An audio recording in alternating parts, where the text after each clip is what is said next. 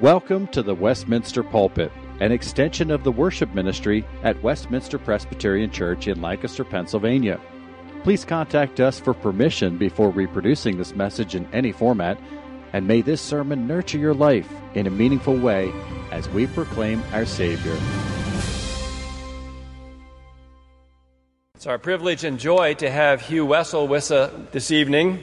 Hugh and Martine are wonderful friends of our congregation spanning close to 45 years. They might be the longest supported missionaries, in fact, that we support. And that's been since about 1979. Hugh and Martine met in 1969 while Hugh was serving in the U.S. Army in Munich, Germany. And they both came to faith in Christ at Le Brie, Switzerland in 1972. And their wedding was officiated by Francis Schaeffer, which is interesting to many of us. The Wessels have served with MTW since 1979.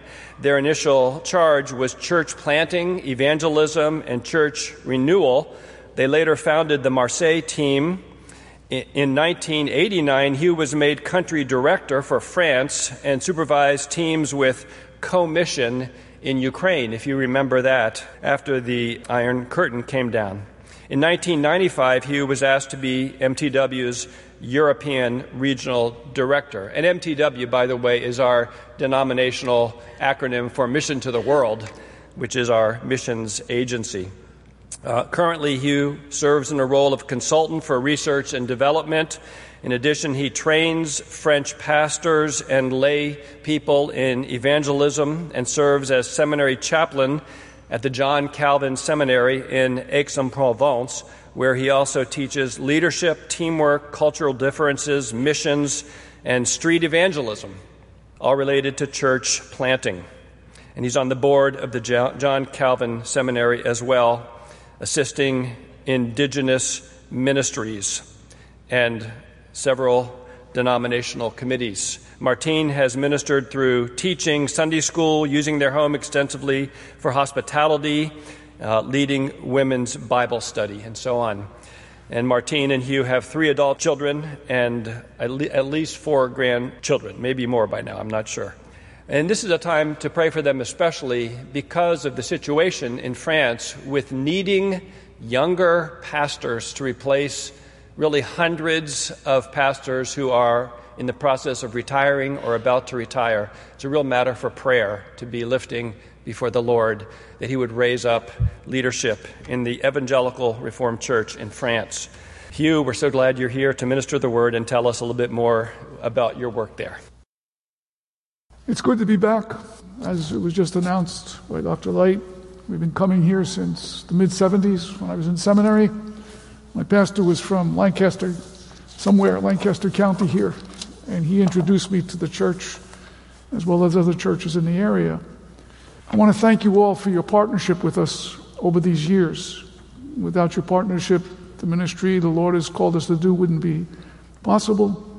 And we're thankful for the diverse ministries that you support. Thank you for your diverse gifts that you use to advance God's kingdom.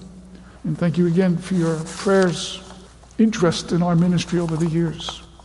I want to thank the Lancaster Bible College for their band concert. And the beauty of the music was very encouraging. I didn't get to see their faces, but I got to hear the music up here. And it was a treat. I didn't know that was going to happen tonight. Our Lord God is sovereign. He's the one who established the basis for ministry and missions. And He gave an initial charge of mission to Adam and then to Eve. And if you'll turn with me to your Bibles, we'll read 2 passages in Genesis 1, verses 26 through the first half of verse 28. Genesis 1, beginning in verse 26. Then God said, "Let us make man in our image, after our likeness. Let him have dominion over the fish of the sea, and over the birds of the heavens, and over the livestock, and over all the earth, and over every creeping thing that creeps on the earth." So God created man in His own image. In the image of God He created him, male and female He created them. And God blessed them, and God said to them, "Be fruitful and multiply, and fill the earth and subdue it, and have dominion over the fish of the sea and over the birds of the heavens and every living thing that moves on earth. And then in chapter 2, beginning in verse 15 and reading through verse 24, then the Lord took the man and put him in the Garden of Eden to work and keep it. And the Lord God commanded the man, saying, you may surely eat of every tree of the garden, but of the tree of the knowledge of good and evil you shall not eat. For in that day that you eat, you shall surely die. Then the Lord God said, it is not good that man be alone. I shall make him a helper for him. Now out of the ground the Lord God had formed every beast of the field and every bird of the heavens, and brought them to the man to see what he would call them. And whenever the man called them, every living creature, that was its name. The man gave names to all the livestock, and to the birds of the heavens, and every beast of the field. But for Adam there was not found a helper fit for him.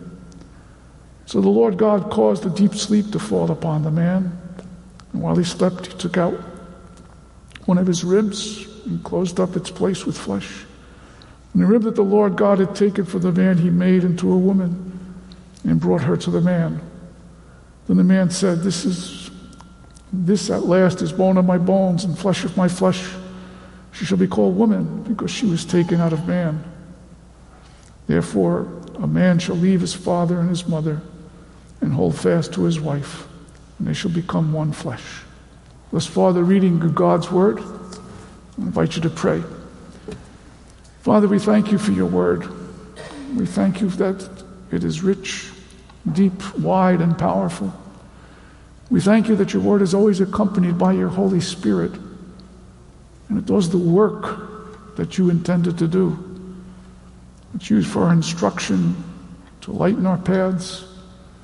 It's used to show us who we are before you. It's also used at times to harden people's hearts, as well as to soften. Now this evening, Father, we come to hear what you have to say to us through your word. And to that end, we know that we need your Holy Spirit to give us enlightenment and discernment. We pray that when we go out of this place later on, we'll be a little more like you, Jesus.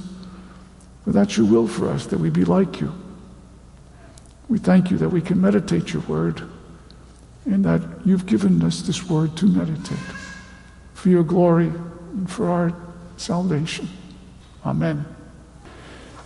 When Jesus was praying the high priestly prayer in John 17, he said, I glorified you on earth, having accomplished the work you gave me to do. Jesus glorified his Father in heaven by his being that he was supposed to be.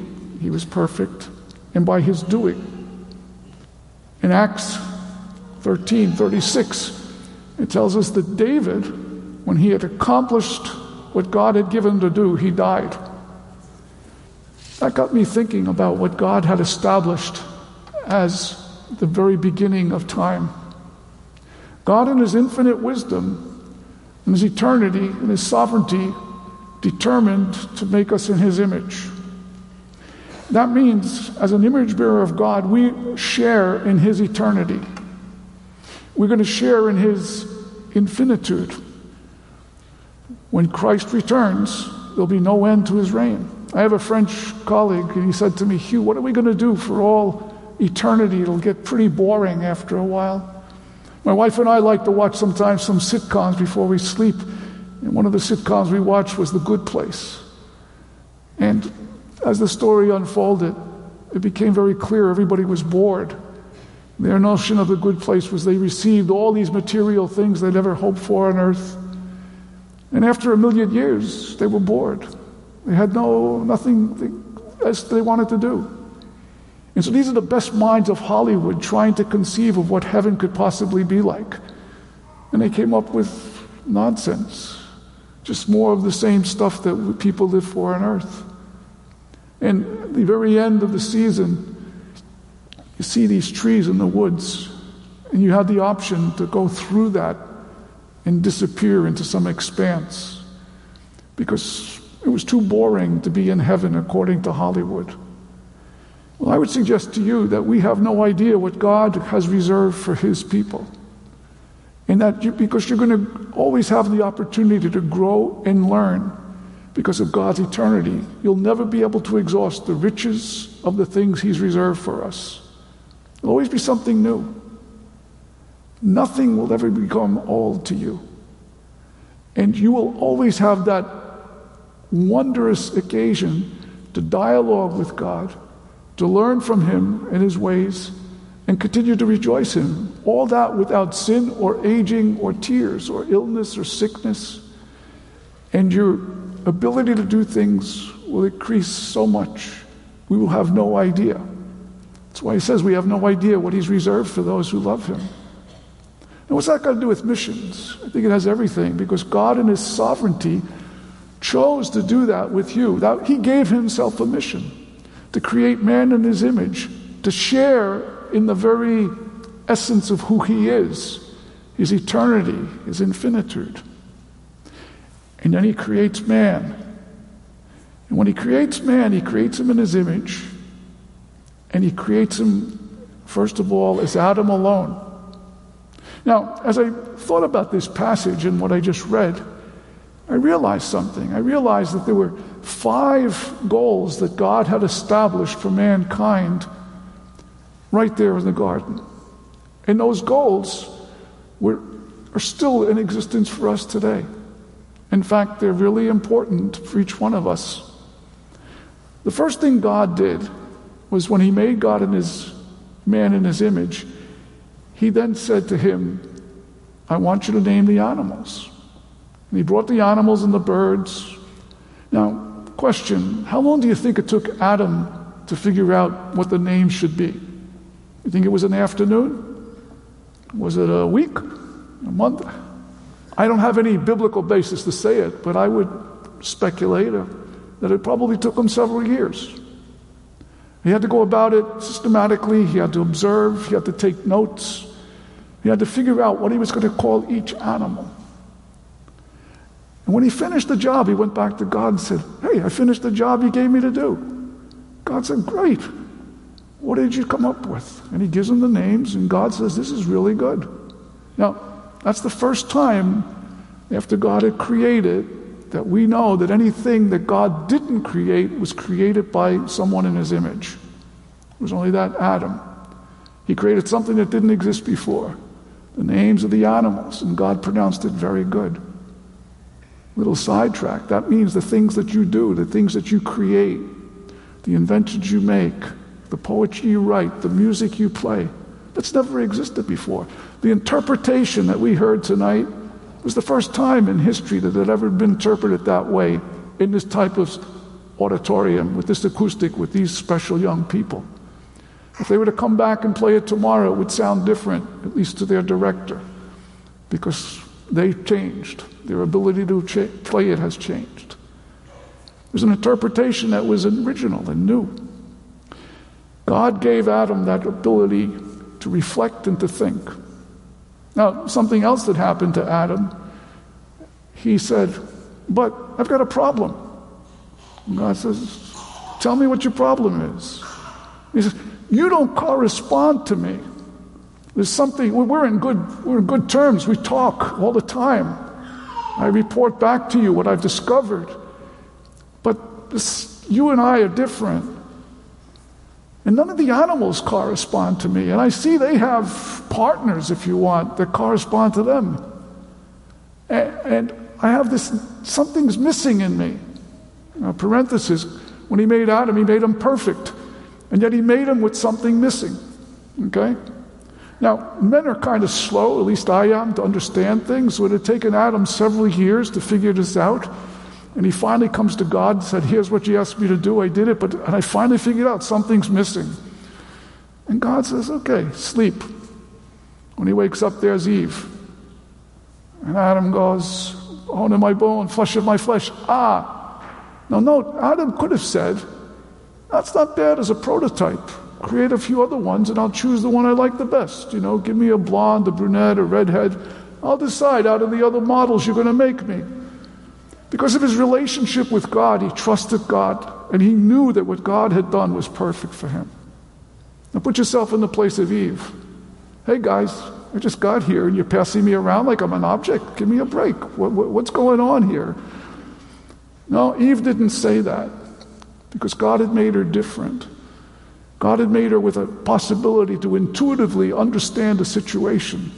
And she knew that she was to give herself to Adam and to entrust herself to Adam. And so Adam took Eve as a gift from God, and Eve gave herself as a gift from God to a man. And the two become one flesh. Now, the bedrock principle I want to underline here for the mission of man is marriage that God created there in the garden.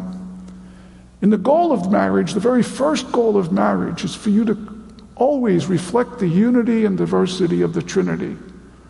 God is three persons, He's one God.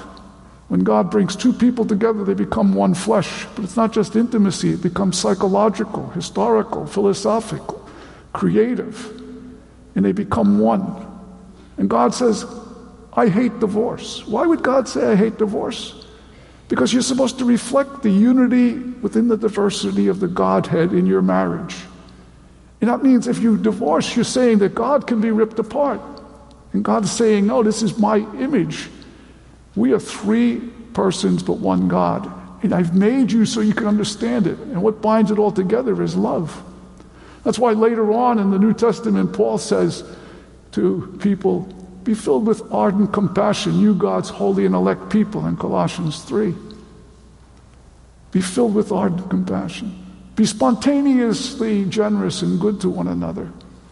Be humble. Be gentle. Be patient. If you have a complaint against someone, forgive them the way Christ forgave you. Bear with each other and cover it all in love. That's a paraphrase of Colossians 3:12-14. That notion is key to what God has given you as a mission. You who are married people, you are to reflect the unity and diversity of the Godhead in everything you say, do, and imagine. And you're not allowed to divorce. Now, does that mean God won't forgive you if you get divorced or if you've been divorced? Of course He will. But nevertheless, it's an image that God gives because it's a testimony before the unseen world. And what is that unseen world? The angels, who don't have that privilege to understand the image of God the way you do. And it's a testimony against the enemy of our souls, Satan. Because what does Satan want to do? He wants to destroy you. And the reason he wants to destroy you, you're the body of Christ. And He's our head. And because of the oneness of Christ with us, our union with Christ, every time we do something wrong, it's a blow to Jesus Christ. Every time we do something, the head feels it. And everywhere in the world where the church is persecuted, Christ is receiving that, and His sufferings increase. Not the vicarious sufferings, those are the sufferings of Him on the cross, but His sufferings of being one with His people. Just as you who are parents, when one of your children are sick, or they fall, or something happens, you suffer.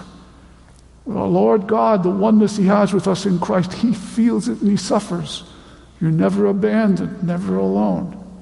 And He's saying, you maintain this oneness because Satan wants to destroy you. And what did Satan do? There's two prophecies. There's Isaiah 14 and Ezekiel 28. One's against the king of Babylon and the other one the king of Tyre. Forgive me, sometimes I confuse my French with English. The king of Tyre. And in Babylon, you can read that prophecy in Isaiah 14 where this king, and it sounds like Satan speaking when you read the passage around verse 14 and following, is, I will do this, I will do this, I will do that, and I will do this 5 times in 2 verses. And what he's saying, I'm going to go up on the mountain of God and I'm going to sit there and I'm going to do these things. And God judges the king of Babylon.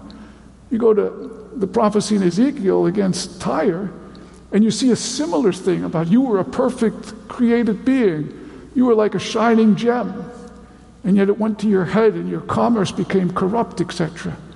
And so while we don't have an exact application that this was the way Satan was being addressed, it's a pretty good application. And Satan wants you to be divided. He wants to introduce a second will into the universe, into your couple into you who are married to destroy your mission, to get you off task. See, when you're on a mission, when I was in the Army, we had missions to accomplish. And we couldn't say, well, I don't feel like doing that today. We had an objective to accomplish, to get someplace at a certain time, to do a certain task. And we didn't say, well, right now there's an obstacle and I can't get it done. We had to overcome the obstacles. We had to figure out how to accomplish the mission. There were different levels of mission, don't get me wrong. We weren't, generals of armies. Nevertheless, we had missions. And God has given you all that mission to reflect His unity and diversity. And that's a rational understanding of what marriage is. It's the bedrock principle of what a marriage should be. We were going to maintain our unity and our diversity no matter what happens. We're never going to be split, ever. In fact, when you do have your disagreements, when you find yourself at odds with your spouse, what's happening is you have two wills conflicting. When things are going well, you're on the same page. And every time you have a conflicting two wills, you have to overcome that for the sake of the glory of God, because that's your mission. And if you don't, you're off mission. The second thing God did was, He says in this passage we read, He says, I want you to multiply and fill the earth with people. In other words, He wants you to establish a family. Now, we know because of the fall, not everyone can, but normally when people get married, they want to have children and establish a family. Another way to summarize that, He wants you to make little ones into your image. Because God made you perfectly in His image, He wants you to do the same thing with your children. He gives you a great responsibility. Even as He gave that responsibility to Adam to name the animals, He says, okay, I'm going to give you the gift of children, and I'm counting on you to make them my image as well. Teaching them my ways. If you want to multiply a godly inheritance. Now that goes into covenant theology, and we don't have time to talk about one of the reasons we baptize our children as infants, which we do. And we do that because we don't leave our children to decide for themselves. How many times my Baptist friends say, well, I'm not going to impose on my child. I'm going to let them decide. I go, well, then don't feed them anymore. It's imposing on them. Well, don't speak to them because you're going to impose your language. Let them decide which language they want to speak. Don't educate them because, oh, no, that's different. Why is it different? Of course you impose your faith on your children. You pray with them and for them from the youngest age. They grow up in a household of believers, your household, and they confess Christ all the time by not refusing the grace. In fact, I tell people sometimes, I can guarantee your little Johnny or Susie will confess Jesus Christ right from the beginning. Why can I guarantee it? Just like I can guarantee, unless there's a handicap, I can guarantee it just the way I can guarantee your little Johnny and Susie are going to learn English in America. And they're not going to learn Chinese, unless you happen to be a Chinese family. You're going to speak English. My wife speaks French to our children. They grew up speaking French. They grew up speaking French and English because I'm an American, she's French. We impose all the time, and so these little disciples, we raise them as disciples of God to multiply that godly inheritance so that they grow up understanding they have to maintain oneness with God also. That's why they get disciplined. That's why when they don't obey, they've introduced a second will, the way Satan wants to introduce that second will. And they have to be taught, sometimes disciplined, so that that second will doesn't divide the family, divide the parents, or hurt the church. But you know all this. You know all these things intuitively. That's why you find people all over the world disciplining their children. So that's the reason of being of marriage. God's mission, reflect unity and diversity. That's the bedrock principle. But the reason of being, all right, in French, raison d'être, the reason for that is so you can establish a godly inheritance. Then God goes on with the mission to Adam and Eve, and He gives them 3 tasks. One will give them intellectual satisfaction. One will give them emotional satisfaction. One will give them spiritual satisfaction.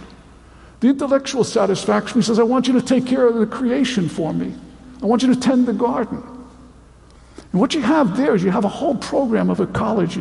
You have a whole program of how to reflect analogically what God has done in his creation. And so we don't ever do anything and cut corners as much as we're able to care. We don't cut down something just to destroy it. We can use it, but we don't do more than we have to. We care for God's creation. We reflect his holiness in what we do. We're amazed. We think through things. We think, how will this have an impact? What am I supposed to do? And then when we work by caring for his creation, we do the very best we can to create something or to do something to honor him. When we were converted to L'Abri, I was given the task of caring for the L'Abri Chapel. And it was a big surface area. It was probably, 50 feet wide and maybe 100 feet long, 500 square feet. They didn't give me any tools to clean it, so I did it on my hands and knees. And one day I decided to wax the floor on my hands and knees and then walk around with these woolen socks and polish. It took me 10 hours. And the people at L'Abri said, wow, this is so beautiful. Why did you do that? I said, to glorify God and to make it pleasant for you to come in and see it. Could I have just passed the mop and walked out? Yeah, probably. But it was a lesson because of what I thought I was trying to reflect to other people, something of his glory. Caring. And that's what L'Abri was about. Edith Schaefer wrote a book, Hidden Art. And she tried to talk in that book about reflecting always the beauty of God's creation, to bring honor and glory to him. And it gave me great rational satisfaction to do my work. When I drive a car, I try to think of all the things I have to do. I used to drive taxis in New York City. And when that happens, your brain gets rewired, by the way. They did autopsies on London cabbie drivers. And it's things you can learn, you do. And you learn how to drive differently than if you don't live in a big city as a taxi driver. And I said, how can I serve the Lord this way? And I realized I could concentrate on many things. And therefore, I actually was able to witness to passengers. It didn't distract me that I had to drive because my brain had been rewired. I said, Lord, bring the right people so I have them captive for at least 10, 15, 20 minutes and let's see what I can witness. I was in seminary at the time. I tried to think, how can I do this to please you? How can I drive in a way that glorifies you? Paul summarizes everything you do, even eating and drinking, do it for the glory of God. There's nothing that I can say that I'm allowed to do for myself if it doesn't glorify God. I have to do everything to glorify him. Nothing escapes it. Now I fail. And when I fail, I've disappointed my Father and I've disappointed the Lord Jesus who gave his life for me. And when I fail, I'm off mission.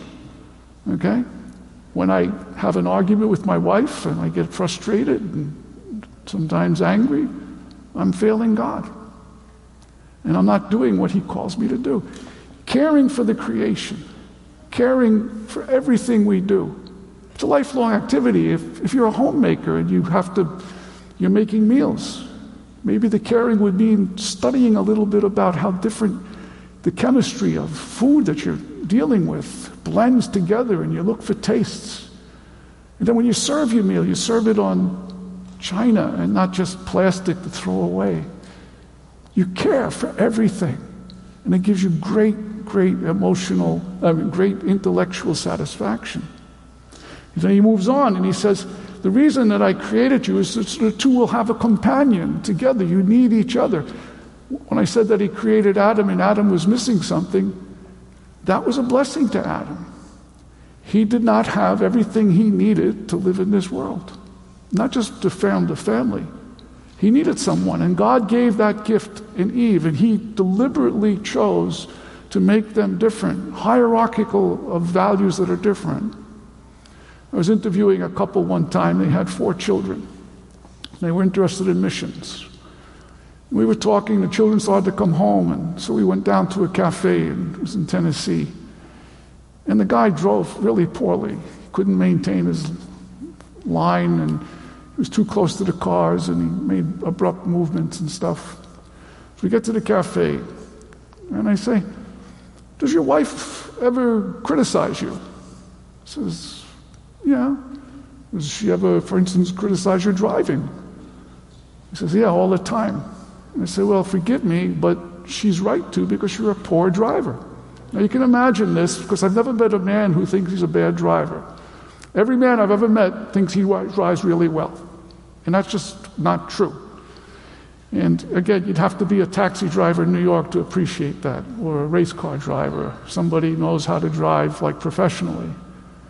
And he was taken back, and I said, but why do you think she's criticizing you? It's because you're meant to complete each other, and she's entrusting her life and the life of the children to you. And so when she criticizes you, she's saying, I'm scared. You're taking away my security, which is a high value for me. I need to be secure with you. Just like she needs to know you're not going to look at other people and desire them, other women. I want to be safe with you. And so your goal is to drive so your wife would be able to sleep if she wanted to. And I turned to the wife and I said, does your husband ever get upset with you when you criticize him? Oh yeah, all the time. I said, well, why do you think he's upset? What do you mean? I said, he's upset because you're not respecting him. He wants to be respected. And you're making your respect for him contingent on his performance. And you're giving conditions when he needs to be respected by at least one person in his life. So when you have to criticize him, do it with respect. Don't do it with lack of respect, and build him up. And when you have to do something for your wife, do it in such a way that she feels cherished by you. Because your job is to cherish your wife, and your job is to respect your husband. That doesn't mean that men don't want to be cherished somehow and women they need to be respected. But out of all the values, they're in different order for men and for women.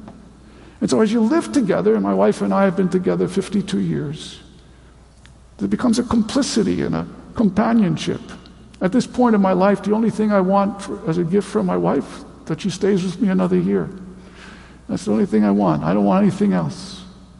And I want to cherish her. Does she make it easy? Not always. But it's because of my character that it doesn't make it easy. And so there's always this going back and forth. But by God's grace, we've overcome a lot of obstacles. And this companionship is something that God desired to give you. And He gave that to you so you could combat this isolation. And so you're on mission. And He's giving you great emotional satisfaction. The fifth area is actually Christ in the church.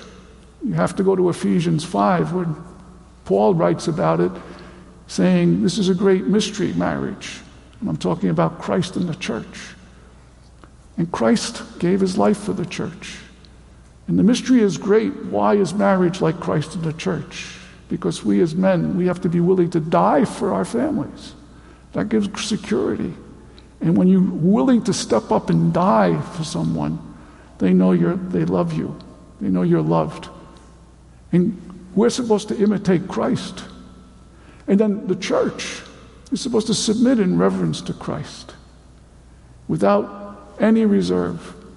Again, when I see people, there are men who are not willing to die for their families. They walk away. Or I see women who are not willing to live for the welfare of their family the way they criticize.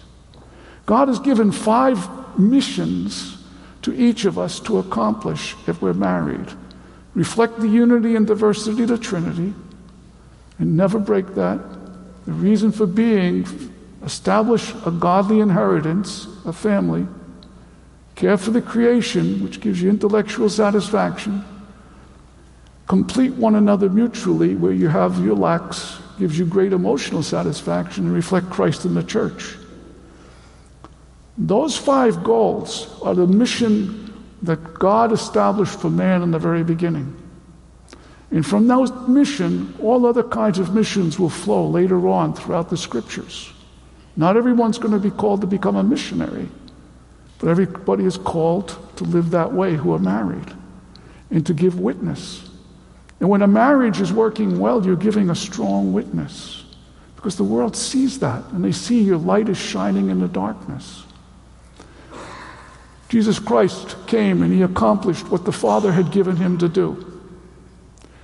When David had finished what God had given him, he died. None of us are called to do what David did or what Jesus did, but we all are called to the mission that God gave us to reflect who he is in a dark and dying world.